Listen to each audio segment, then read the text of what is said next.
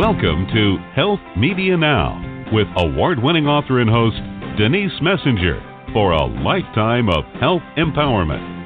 Live by being in the pink, meaning P stands for being persistent, I stands for using your intuition, N stands for networking, and K stands for obtaining knowledge. Our guests entertain and share cutting-edge information. They share with you what may have taken years to achieve through experience in their field. Become inspired and motivated. Reach your full potential with fascinating tips and products. Receive a lifetime of benefits from authors, doctors, practitioners, healthcare providers, and learn about exciting new products. You asked for it, and we deliver. Now, here's your host, Denise Messenger. Hello, listeners. Thank you so much for joining us today, which is April 7th, 2016. I'm really excited about today's show because I don't know about you, there are times when I just can't get enough sleep, or there's times when I just can't get to sleep, and it really affects everything the following day. So we have with us today an expert in sleep, and she's also an author of 2 books. So we couldn't get any better than this today. Her name is Terry CralleRN. I hope I'm saying that correct. Yes, that's fine. Okay, great. She is a certified clinical sleep educator, and she's based in Washington, D.C. She's also the co-author of the book called Snoozby and the Great Big Bedtime Battle. It's the first nonfiction book directly that messages the benefits of getting sufficient sleep for young children. And then she also has another book called Sleeping Your Way to the Top, and it's the ultimate guide to succeed with sufficient sleep. She's also the co-founder of a 4-bed sleep disorder center in Virginia, and she's also a nationally recognized sleep health consultant. She's an educator, and she's also an advocate. Her work in the field of sleep medicine has ranged from patient care to clinical research, and she continues to educate nurses. So let's bring her onto our show now. Hi there, Terry. Hey, Denise, how are you today? Really good. I did get my sleep last night.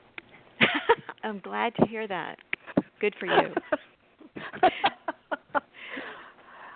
I like to start my show out by asking my guest, how in the world did you get on the path you're on today? I'm really curious. Oh, gosh. Well, okay, I've been a nurse for a very, very long time, probably too many years to admit on your radio show, but about 15 years ago, I'd done a lot of things, and I was doing some clinical research on insomnia, and I was fascinated by it. And one of the sleep doctors involved said, "This is pretty interesting, isn't it?" And I said, "Well, yes," because to me it was sort of a new discipline. I mean, I hadn't learned much about it in nursing school. It hadn't been talked about much. And, other than the, I can't sleep or I'm tired today kind of thing, it just didn't come up. So I visited a sleep disorder center in Houston, Texas for a week. So I slept all day and stayed up all night and watched the sleep studies, and I was hooked from that day on. And it was just so fascinating, and it was also very rewarding. Some parts of medicine can be kind of sad and, not always great outcomes, but sleep medicine was not only interesting, but there were so many great treatments for these sleep disorders, and a lot of them I hadn't even heard of back then. So I was hooked from that week on, and I've been involved full-time ever since. So I found what I loved, and I think it's exciting to be sort of spreading the word in a in a relatively new field. It is. It really is. I'm curious, how far have we come with technology in aiding sleep? Well, that's a great question, Denise, because it's so new. I mean, they were doing a lot of the research started about 50 years ago, but it's only been relatively recently, and I'll give you some context with that. One of the sleep doctors I work with, let's say he's in his early 60s. So when he was still first working with sleep apnea patients, they used to give them tracheotomies in their neck when they had severe sleep apnea. Yes. Oh, my gosh. Oh. Yes. I mean, that'll give you sort of a feel for how far we've come. And now if I hear someone who's been diagnosed with sleep apnea, roll their eyes at CPAP, I say, hey, let me tell you, CPAP is the best thing since sliced bread. This thing you just wear on your nose, and I don't want to hear any complaints because you're going to feel like a new person. So that's how far it's come. And they say the very first CPAP machines looked a little bit like, or sounded like leaf blowers. It was definitely, we've come such a long way. And I think even more exciting is now we realize how important sleep is to our health, where 25 and obviously 50 years ago, we had no idea. So that's why it's sort of exciting to be on the forefront of this. I've been very fortunate to meet really the big players in sleep medicine, like William Dement at Stanford. I got to meet him 2 years ago, and I tell you, I couldn't even talk. I was so excited. I just stood right in front of him and stammered and stuttered, and it was like standing next to Paul McCartney. I just was beside myself and giddy. So anyway, has he published a lot of research? Oh, yes. William Dement he's often referred to as the father of sleep medicine, and he's going strong, and he's a brilliant man, and his most famous book is called The Promise of Sleep. And it came out a while ago, but is one of the most incredible books you'll ever read. So be sure to look up The Promise of Sleep. I will. I will. William Dement. Definitely. I highly recommend it. Great. Well, let's talk about your newest book that's just come out.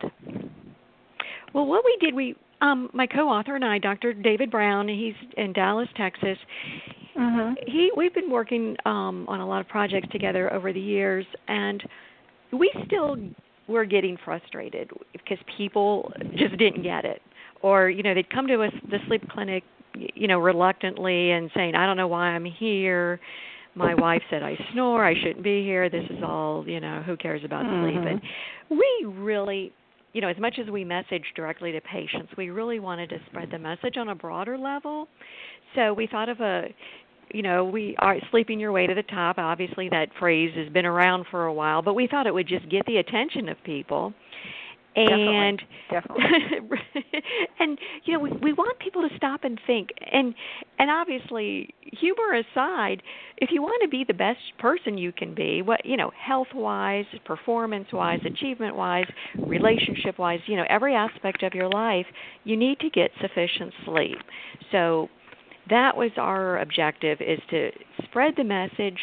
We don't want to be preachy about it. We don't want to be doom and gloom about it, but we want to present it to people in an engaging format and say, look, it is so important, and it's been highly underrated for the past, 50 years. So let's turn this around and say, wow, let's prioritize sleep. Let's learn about it, and let's think of ways we can fit it into our lives in a better way so our lives are better. I mean, not just our health, not just our performance, but literally the quality of our lives is affected by sleep. So we wanted that message out there. So how did you go about it? In other words, how long did it take you to write the book? Did you pull in some of your clinical experience with patients into the book? We did, Denise. We did. Just being in the trenches, it gives us a little bit of a different perspective. And I think we're fortunate as healthcare providers and clinicians. We sort of saw the sleep issue and the sleep problem, slightly differently than, say, maybe a journalist writing about sleep or just, anyone writing about sleep. We love everyone, but we love everyone writing about sleep because the more the merrier in terms of getting this health message out there. But I guess it was maybe we had some similar frustrations in trying to convey to people how serious it was. And then I think the best part of our perspective was the before and after.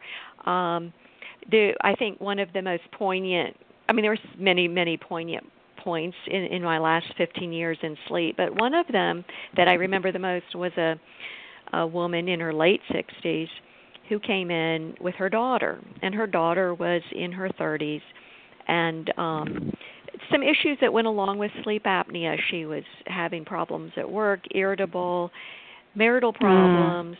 She had gained a lot of weight recently, and things were just, not going well, but which is often the case with very, very sleep-deprived people. They're the last people to think that their performance is, or their lives are being affected by sleep deprivation. They just sort of get into this, fog, and they carry on, but they're sort of not really seeing the big picture. So anyway, the mother brings her in, and yes, she has serious sleep apnea. She's treated, and, a couple months later in one of the follow-up visits, she said, "Thank you for giving me my daughter back." And, Denise, it really made me stop. And then I thought, it's nothing I did. It's these sleep research. We were able to treat it. We have effective means of treatment, and it's so readily available. It's covered by health insurance. Gosh, don't struggle. Whether it's insomnia or sleep apnea or just bad, poor sleep habits, don't struggle with sleep, because I think that woman's comment to me made so, that was my wake-up call. Like, I need to write a book. And another interesting thing about the book was we started on the book years ago, and it's just sort of a side project. But when we first started shopping it to the publishing crowd, very lukewarm response. It was sort of like, and granted, this is over 5 years ago. It was very lukewarm response, and marginal interest, and a few will get back to you, and obviously that kind of goes along with the publishing territory. But I thought, of course, but I thought, okay, I'm not conveying this. Why don't these people get it? This is really important. It's really relevant. Am I the only one? But interesting. We worked on the book over the years, talked to a lot of people, and it was a great project. But when we decided to, we just stopped, worked on it, and thought we'll shop it later. We're both busy. But when we shopped it around the last time, it was the complete opposite. Oh my gosh. It was like, okay, we'll publish your book. I mean, totally different. So I think, interesting. Yeah, the good news is I think in the last couple of years, and just having very prominent people working hard to get the message out, like Arianna Huffington, and, even when, people in the spotlight, like Angelina Jolie, talk about, having children and being sleep deprived.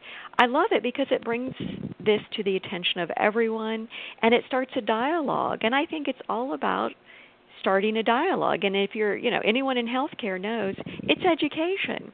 It's we've got to educate people on good health in order to be preventative. We've got to be proactive in our messaging.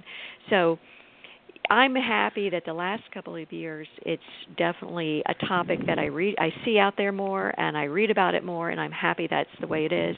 So the timing of the book, it was perfect timing, and it's out now. And what we've decided to do is, we're going to take care of the adults, but we want to swing back and make sure that the kids learn about sleep. In elementary school, I'm going to date myself here, but back in the 60s when I was in elementary school, I think we did the food pyramid, and that's about it. And, of course, we had PE classes, but there was not anything mentioned about sleep, and that, triad of health, which is diet, sleep, and exercise, that very foundation.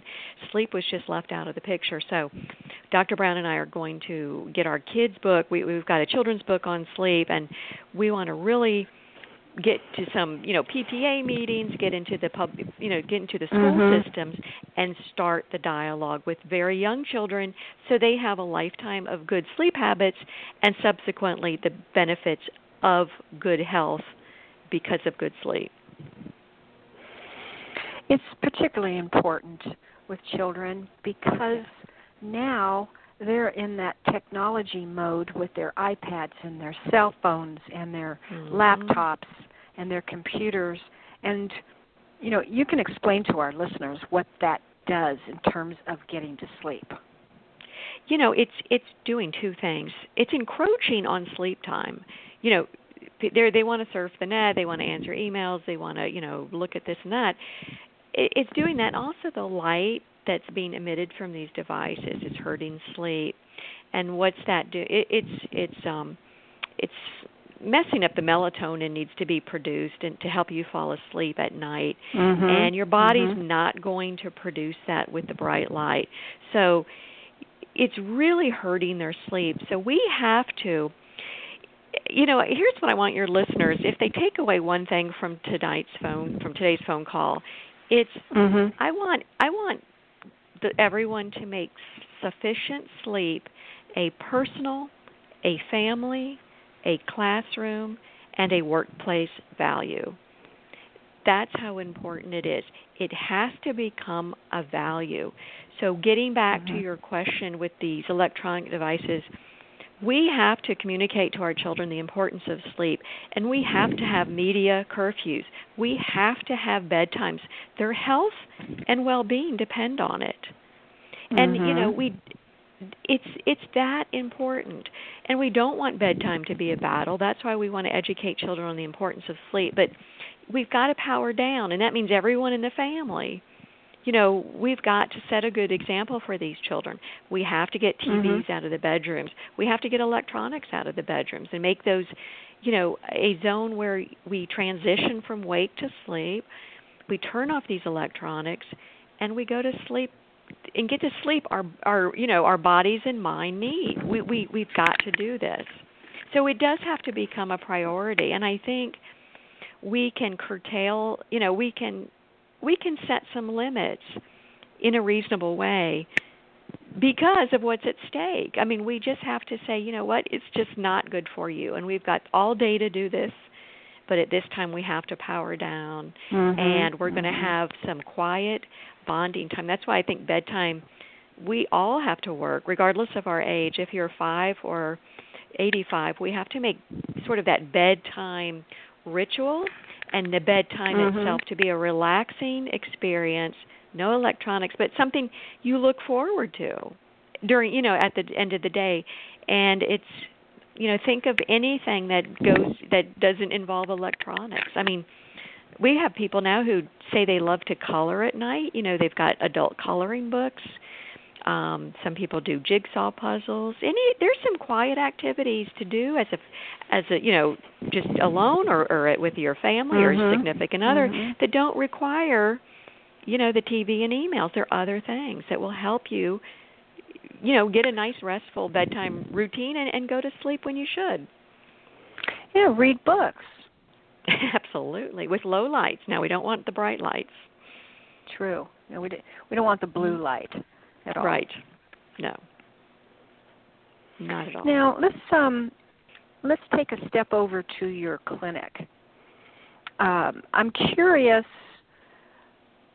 do you help solve snoring issues with your patients? Let me tell you about snoring and sleep apnea. The clinics, sleep clinics in general, I think there's some misconceptions that this is a great opportunity to clear them up. Good. I think a lot of people think, first of all, they think you can just ignore sleep problems and they'll go away, or they don't see sleep sort of as causing problems. And then another problem I see is they don't readily bring up sleep issues, say, with their family practice doctors or their internal medicine doctors. And I think that sleep is a vital sign.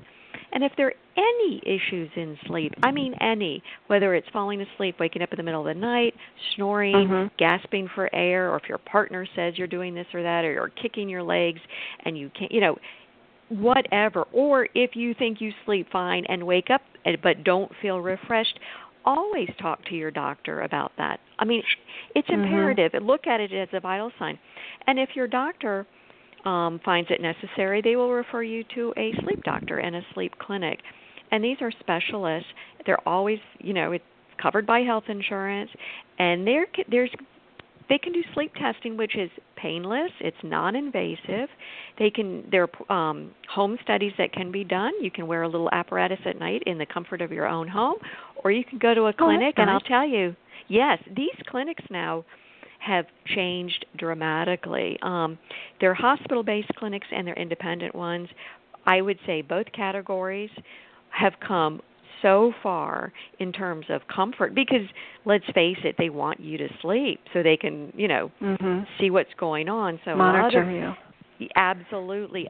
So they're making them comfortable. Some of them look like spas. I visited one 2 weeks ago. It was beautiful. I just wanted to stay overnight. It was nicer than any hotel I've stayed in recently. So they've come a long way. But I think the bottom line is, if you have symptoms, now people, back to your snoring question, they can snore and not have sleep apnea. But if you're snoring and you wake up not refreshed, or you feel like, gosh, I just spent 8 hours in the bed and I don't feel like I've slept at all, get it checked out because it's easy to get it checked out. And you don't want untreated sleep apnea. And you can have sleep apnea pretty much at any age, but I just think snoring should be something that's investigated. And I hear, when you think of children, and if you have a child that's snoring, get that checked out. Don't say, don't think, oh, they'll grow out of it, because what we worry about at any age is if there is apnea and it's untreated, it can lead to other things. With children, it can lead to problems in school, behavior problems, learning problems, problems focusing, attention issues, and obviously health problems, and then all the way up. And then, sort of after the age of 50, snoring, it can escalate, and also the rate of sleep apnea will increase in both, especially in women after the age of 50. So in that age group, 50 and over, I don't want anyone to say, well, I'm just over 50, I'm not going to be sleeping well. That's just not true. You should expect a good night's sleep no matter what age you are. So the point of my lecture is always snoring, gasping, choking, waking up with a headache, or falling asleep during the day. Look at issues, not just nighttime issues, but look at daytime issues. Are you falling asleep in meetings? Well, I'll tell you, you can go to a meeting and it's boring, but that doesn't mean you fall asleep. That means you just get incredibly bored and start doodling on your notepad. If you fall asleep, there's a difference. And so if you're in a situation where you're falling asleep, you're not getting enough sleep, and you need to find out the reason why. Why are you, is it volitional? Are you just watching the late show, or putting on your Netflix until all hours of the night? Or are you going to bed at 10 o'clock and just not, is something, disturbing your sleep? Let a sleep doctor help you decide. I find it interesting if you're having problems, and, insomnia can be unfortunately a prevalent problem which there's very effective help for that does not involve sleeping pills. There's cognitive behavioral therapy that's been shown to be very effective with insomnia. I think some people can be afraid if they don't like the idea of sleeping pills, then they say, well, I don't want to present to a doctor with insomnia issues. And I want to say, no, it's not all or nothing. Like, there's very effective ways of helping insomniacs, and there's cognitive behavioral therapy, there's learning good sleep habits. Some people need just things like setting an alarm at night instead of in the morning. Set an alarm when it's bedtime to remind yourself to stop what you're doing. Some people get very engrossed in their activities, and that's normal. Some very creative people, or maybe they're night owls. Anyway, you've just got to prioritize sleep, and you got to figure out the best way to do it. But don't suffer with sleep problems. There's medical, there are healthcare providers out there that have fellowships in sleep medicine that can help you. We've all heard that some people don't require as much sleep as others. Is that true? In other words, is 8 hours the maximum, and is 6 hours the minimum that people can operate effectively on? Most everyone needs an average of 8 hours. Now, there have been a lot of studies, and, what we've heard, and I think this is why sleep has gotten a bad rap, and there's sort of this, we sleep is a biological necessity, but we've attributed characteristics to it and sort of character traits to it, to needing it or getting it that we don't do with other things. We just say, oh, wow, this person's amazing. He's the last one at work. He's the first one there. He stayed up all night to work on a project, or she stayed up all night to write a paper. We give a lot. There's a lot of bravado. People brag about not getting sleep, not needing sleep. Now, so the studies have shown there's probably 3% of the population are short sleepers. And they have a genetic variant that they've studied, I think at 2 universities. One's UCLA, and there's another one. There's another scientist researcher who does work with this. Now, the ranges I've heard from 1% to 5%, but usually it's the average number of short sleepers in the entire population is as small as 3%. So what's going on? Well, we think there are a lot of people who, obviously short sleepers probably do shake out at the top. If there are people, which there are, that can get by on 4, 5, 6 hours of sleep nightly, they've got more time to do a lot of things. And some of them do tend to be kind of type A and over, those high energy types. Just by personality and some of the studies I've read. But the rest of us, we can't look at that and say, we can't cheat it.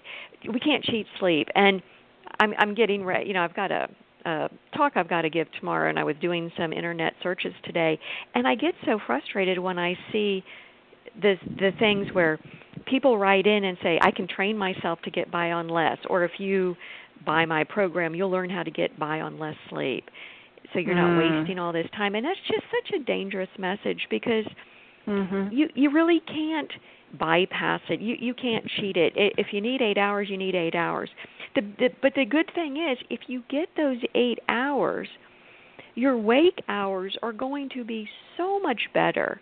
They're going to be, you're going to work better, learn better, be safer, be smarter, be happier, have a better outlook, be more resilient, more motivated.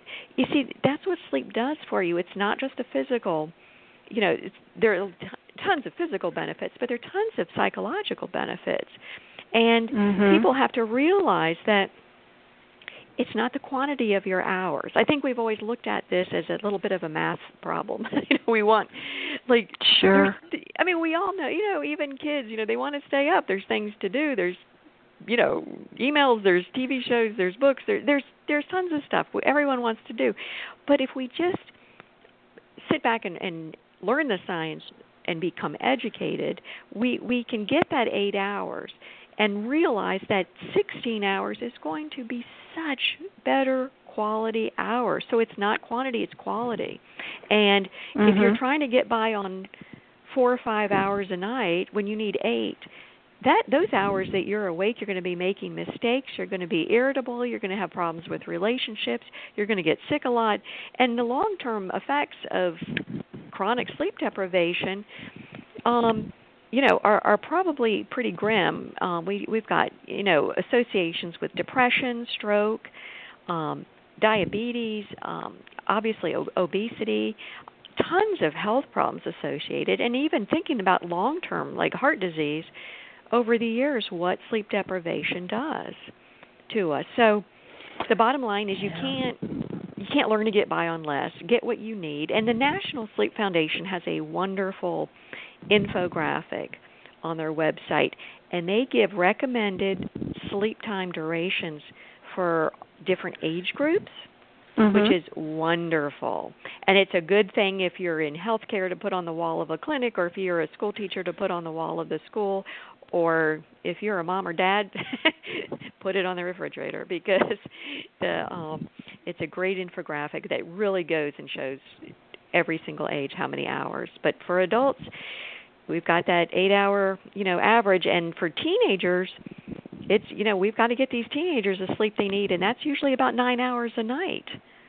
And interesting. Yes, I'm very worried, 9.25 to be exact. What's very worrisome is these teenagers are not getting the sleep they need, and we've got to look at, it's not convenient, but for their health and safety's sake, We have to look at school start times for these teenagers because, they're in school trying to learn. Some of them are trying to work. Some of them are in sports. And the scariest thing of all, that many of them are new drivers. And, yes. and we always say falling asleep while driving a car is a near-death and a near-homicidal experience. That's how dangerous it is. We have to look at drowsy driving like we do drunk driving, and have zero tolerance for it. But the bottom line is we really have to look out for these teens because they're in a group that I think are getting not enough sleep, and it's got, there's obviously short-term repercussions and long-term ones as well. Listeners, if you're just tuning in, we're talking with Terry CralleRN, MS.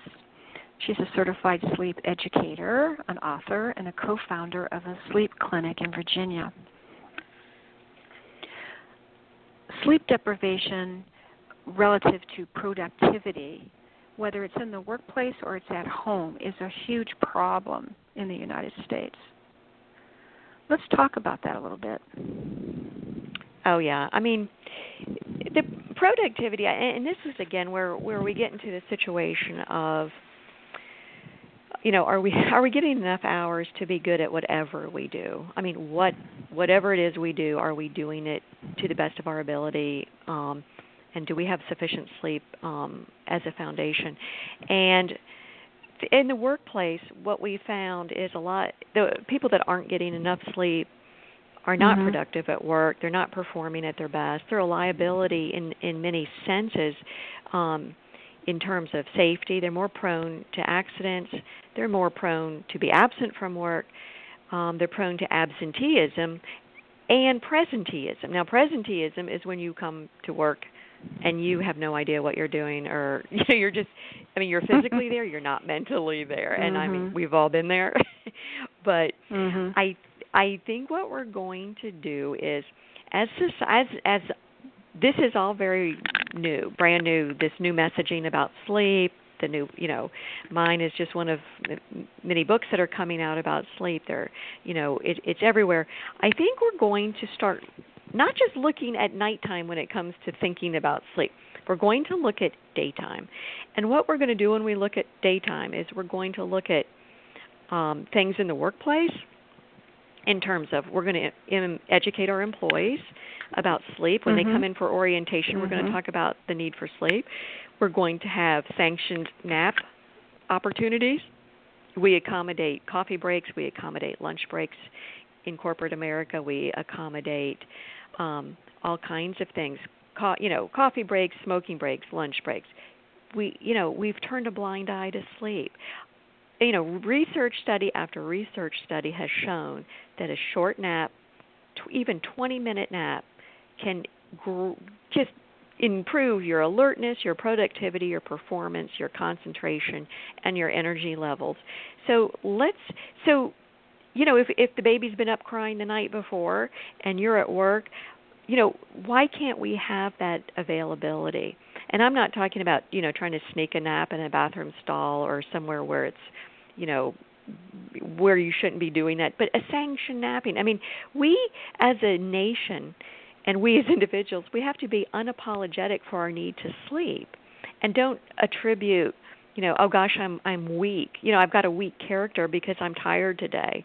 No, I'm tired today because my baby was teething last night. I didn't, I slept for 4 hours, and I'm actually not safe to be working or doing anything, and I do need an opportunity to catch up on some of that sleep, whether it's a nap or, coming home early or making sure a coworker doesn't drive home after a night shift if they're tired.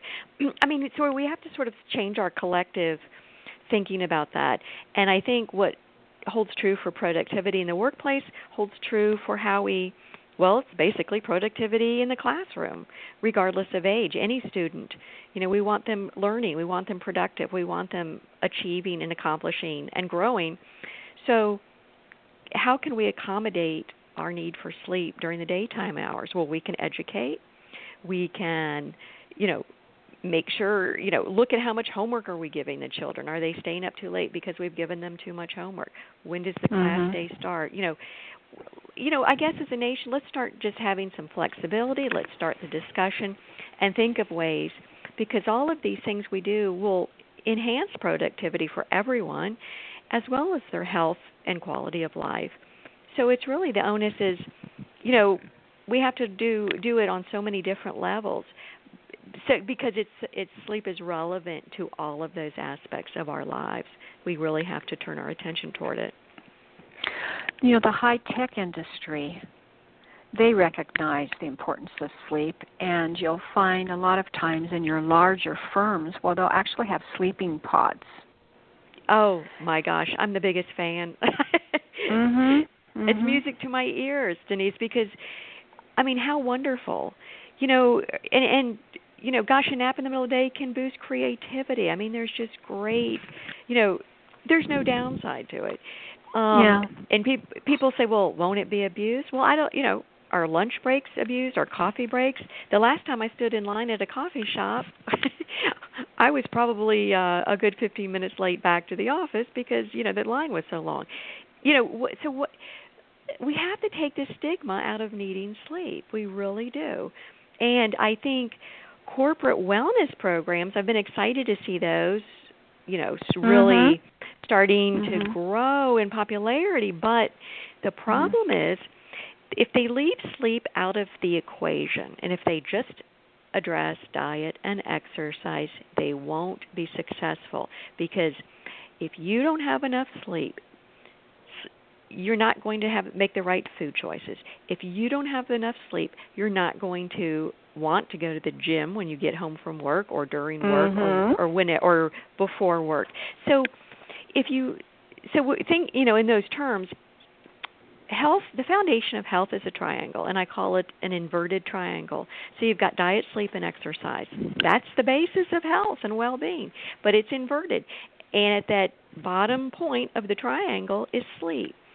So if we work on that, and look at that as foundational, then the other two will be so much easier to manage. Because if you're well rested, you're going to make better food choices. What we're doing now when we're sleep deprived, we grab high-fat food, we grab candy bars, anything to keep us awake.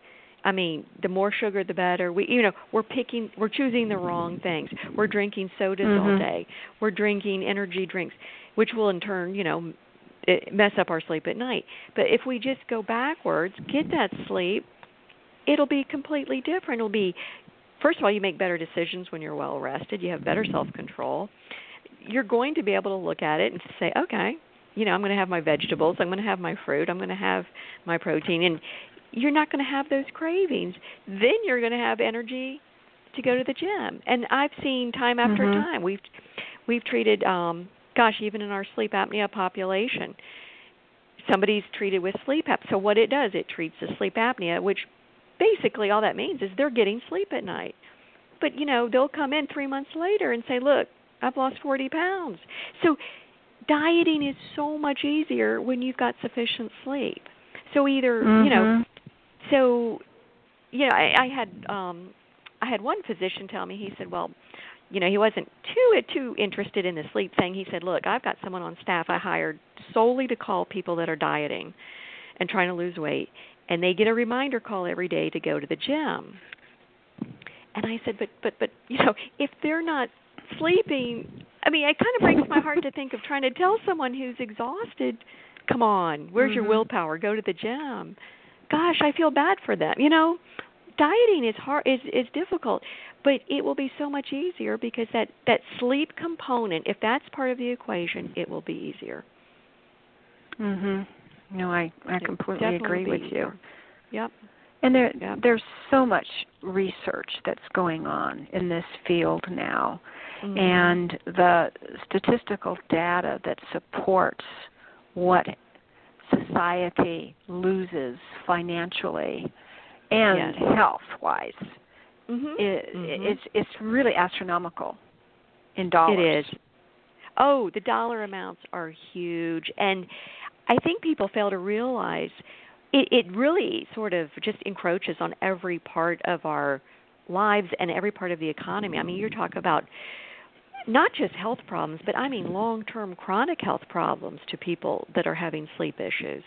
You know, these are the chronic diseases that are costly and potentially preventable if people are getting the sleep they need, and if they have sleep disorders, are getting treated. Because the chronic problems such as diabetes, high blood pressure, then we have, you know, heart disease, and then you've got a whole new, you know, think about depression issues, mental health issues. You know, these things are costly, and then you think of accidents and injuries, whether on the job or off. And the drowsy driving thing, I think, has been very, you know, pushed way back in the background and needs to come to the forefront because it's costly, it's dangerous, and that's something we have to be in tune to. So everyone from the schools to corporate America to, you know, mom and your next door neighbors and everyone, they've got to be thinking sleep, and it doesn't have to, you know, it doesn't have to disrupt your life. You'll feel better and do better if you're getting sufficient sleep. And sometimes it's literally a time management problem. But we do tell people, you know, it's sort of a neat thing to do, and you can keep a sleep diary for 2 weeks if you don't have a wearable. And some people that don't have wearables, some that do have them are keeping track of their sleep. And I think that's great, by the way. I think that's great to be aware of it. And if you don't have a wearable, keep it. You can download a sleep diary off the Internet. Usually at the National Sleep Foundation has one, and the American Academy of Sleep Medicine, I think they have one. And you can print it out and just fill in the blanks and just kind of see how you're sleeping, see how many hours you're sleeping at night. Yeah, because I think when, you know, sometimes it's sort of like trying to diet without counting calories or watching what you eat. You know, it's hard to do. So I think raising awareness just on a day-to-day, and then, you know, look at it, and then that's a great thing to take to a doctor's visit if you're, you know, still having, you know, if you're having problems, and say, look, this is what's going on. And I mean, it's just a wonderful tool. But I think things like that can raise awareness. And I just recently spoke to a group, and one of the people in the group, she said, Terry, there's no way I can sleep 8 hours at night. I, you know, work X amount of hours during the day, then I go pick up the kids, then I fix dinner, then I do, you know, she was telling me her day, and I said, okay, well, we literally have to take it, you know, apart hour by hour, and we can change this. And here's what we can do. And you can do this with cooking dinners in advance on Sundays, and then you know, we problem solved. We just took it apart and looked at it. Literally, I was doing nothing but time management with her, and we actually came up with a pretty good schedule. We just tweaked a few things, and, you know, and it's just interesting, and she's going to try to work out of her home 2 days a week instead of commuting. She's got a long commute. I mean, there are things to do. And so you have to talk as a family. You have to talk with your employer. You have to talk with this, you know, the educators. What can we do to be sleep friendly, to, you know, to enhance everyone's health and well-being? And it can be done. Really it's good doable. Point. Yeah, time management. Yeah. You normally wouldn't even think of it. You know, exactly. Of managing how many hours a night you sleep is kind of the very last thing you even think about. It's like, okay, I'm tired. I have time now, so I'm going to bed now. Right. But unfortunately, too many people say, oh, God, this show is so engrossing. Or interesting, one of my seminars, just a very, very, very darling young woman was sitting up front, and she said, Terry, I just start, you know, she was definitely a voracious reader. She loved to read books about as much as I do. And, you know, we got to talking about it, and she said, I just can't put a book down. You know, I get involved in these novels. And I said, I'm going to tell you something. You've got to read non-engaging nonfiction at night. I mean, that's a great solution. I tell you, I had to do it. I had 2 years ago. I had to stop because I would find, you know, I'd look up at the clock and I'm in the middle of some, you know, wonderful novel, and it was 2 o'clock in the morning, and I thought, well, okay, I've got to take my son to school in a few hours here. So, but Yep, I save those books for the rainy Saturday afternoons when I don't need to do anything but read. And literally, it's funny. We tell people get a physics textbook from high school, put it on your nightstand. But no, really, seriously, anything that won't totally engross you is good. But reading's a nice way to sort of relax. We want to get away from electronics for sure. Well, actually, I think the idea of a nonfiction book in the evening is a good one. And it's not just good for falling asleep. It's also good for the brain. In other words, the more we challenge our brain, we build different circuitry in our brains. Absolutely. And that helps in the anti-aging aspect of the brain. You're right. So I think it's a marvelous idea. Yeah, it's good. And another, the bedtime routine, I think a lot of us grown-ups think, it's a kid thing, but it's a grown-up thing too. So I do recommend a bedtime routine for everyone of every age, and just do it in the same order every night. Because that way you can do it if you're traveling and you're at a hotel room or staying with, if you're not in your own comfy bedroom, keep that sleep routine the same in terms of the order, and and try to be consistent. And I don't want to say you have to go to bed at the same time every single night, wake up the same time every day, because you know what, that's not real life. And I don't want to give people rules they can't. I don't want to make these rigid rules, because then people say, well, that's impossible, and then they don't even attempt. Try. I just say that here are some guidelines, and here's what you want to do when you can do it. And when you can't do it, take an extra nap or here and there, and do not, obviously we want to avoid, accruing a huge sleep debt, or any sleep debt actually, but life happens, and there are going to be nights where we get to bed too, late, and if we can't sleep late, grab a nap the next day, go to bed a little earlier the next night. See what I mean? Be flexible, but also that bedtime routine does sort of a nice psychological number in terms of preparing your mind and body for bed, and make sure that bedroom, whether it's the kid's bedroom or the grown-up bedroom, is really free from distractions. Make it a sleep sanctuary, and just make sure it's conducive to sleep. Some kids, you don't want. Sometimes some kids can't have a lot of toys out in the middle of the room when they're trying to go to bed, or you'll wake up and they'll be up there, at 3 a.m. sitting there playing with stuff. So it's definitely situational, but either in whatever age, you just want to make sure it's calming and just not too crazy. And I always say, keep bedtime. Never make going to bed early or even just going to bed a punishment for children. That gives them the wrong message about sleep and bedtime. And don't let kids. Yeah, and staying up late shouldn't be a reward. Don't say you've been good, you can stay up really late. We just don't want to give that message out about sleep. Well, our closing question of our show today is, are we able to make up lost sleep? To some degree. I don't think the research is completely fine. I think there's still some questions out there on how much can our bodies tolerate and how much can we make up. So I think the safest thing to do and the best thing to do based on what's out there now is, yes, do try to make up sleep if you've lost it. If you've traveled, okay, say you're planning a trip, take a preemptive nap the day before or 2 days before or for 3 days up to that time. If you've lost, or if you couldn't do that and you've lost sleep from some situation, take a nap the next day. Go to bed earlier, try to sleep later. I mean, really do try to keep, that's why it's good to track your sleep. Make sure you don't accrue a sleep debt, and do what you can to avoid doing it in the first place. But when you do it, do try to make it up, because we don't know over the very, very long term what chronic sleep debt will do. But I can tell you it's probably going to be not good. It's just how we can make that up. It's hard to say. It's hard to say, but hard to say. But just try to avoid sleep debt at all costs. Yeah. Great. Well, thank you, Terry Cralle. It's been really, really informational. It's been a great interview. You've been a wonderful guest. Well, thank you for having me. It's been my pleasure.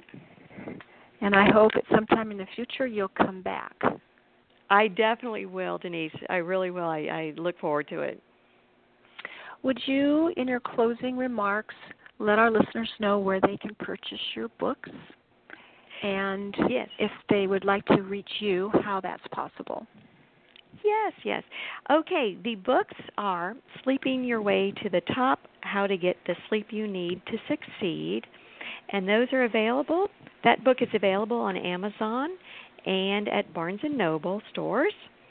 And my children's book is Snoozby and the Great Big Bedtime Battle. And that book is geared to children from ages 4 to 8. And that book is available on Amazon as well. And if you'd like more information about the books or more information about sleep or some resources, feel free to contact me at my website, and that is terrycralle.com. And I'll spell that for you. It's TerryCralle.com. And my email is wegetsleep@gmail.com.